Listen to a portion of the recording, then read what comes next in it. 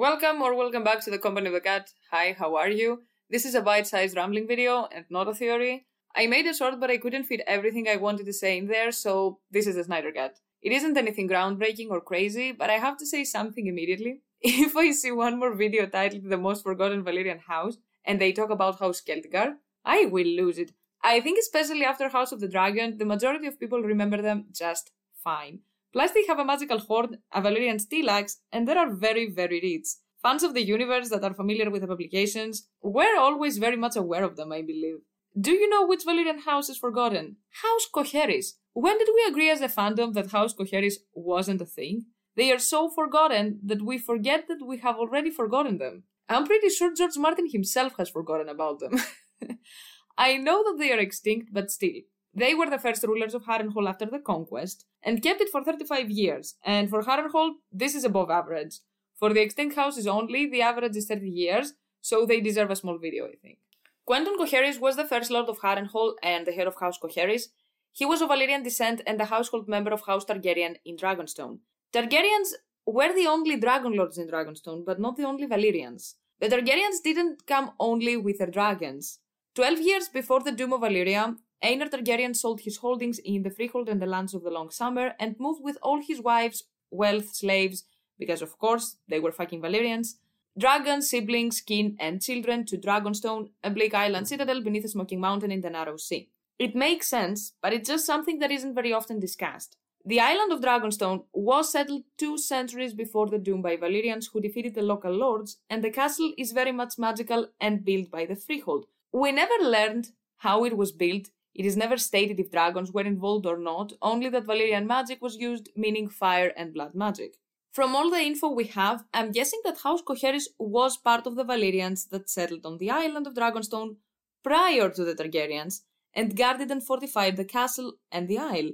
If this isn't the case, then the house had some sort of relationship with the Targaryens when still back in Valyria and came with them when they decided to leave. I have a video about the Valyrian schism, and I talked about how the Velaryons and the Celtigars came before the Targaryens and how their imagery doesn't look at all Valyrian. If we take the white hair of the Velaryons out, we have stony, grey, sea-related naval powers with ancient, damp, gloomy castles, seahorses, and crabs. You don't see the names of their seats and their sigils and say, oh yeah, Valyrian houses. Plus, neither of these two houses guarded or had any involvement with Dragonstone prior to the Targaryens coming. Looking at House Qoherys though, we have Valyria all around. They were living on the island of Dragonstone.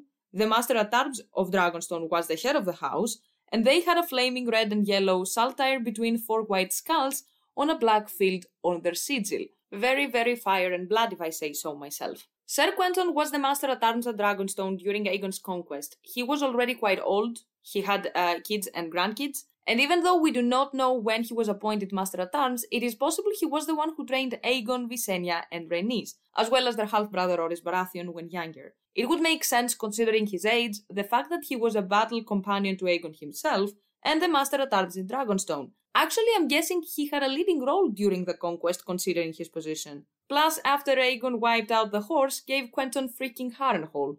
Lord Qoherys, having already 2 sons and a grandson, wasn't really anxious about the continuation of the family line. His first wife had died of spotted fever a year before the conquest, thus he agreed on a wedding with the daughter of Edmund Tully, Lord of Rivran, Lord Paramount of the Trident, the future Hand of the King, and Quentyn's liege lord.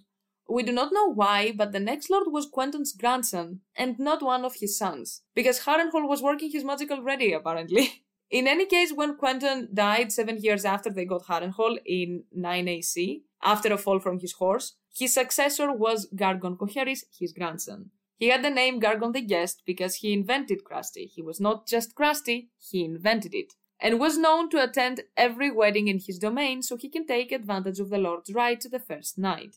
And he didn't stop there, of course. He was also known for taking advantage of the female servants of the castle and of his servants' wives and daughters. Gargon ruled for 28 years. He died in 37 AC during the rebellion of Harren the Red, the grandson of Harren the Black who built Harrenhal. During the first year of Rhaenys' reign, Harren the Red was the first of 4 rebels who rose against the crown. Gargon obviously was not very well liked by his people and servants, and the father of a maid that Gargon had deflowered opened the doors to Harren and his outlaws. Harren dragged Sir Gargon from his bed to the godswood of the castle, cut out his joystick, fed it to a dog, and left him to bleed to death. And let's be honest, I'm pretty sure not many people cared. When the event took place, Aenys was at Riverrun, and Lord Tully suggested mounting his dragon Quicksilver and burning out the rebels at Harrenhal, but Aenys said, "Nope, you're gonna raise your banners and march to Harrenhal with 1,000 men." And Lord Tully did exactly that. Harren, though, was very much aware of the slow advance of the royal army, so he and his men put all the loyal castle servants to the sword and fled into the woods. Aenys, in King's Landing, had ordered his hand Alyn Stockworth, along with a fleet, to go to the Vale to suppress a second rebellion by House Harren, but at the last moment recalled the order, fearing that Harren might attack King's Landing.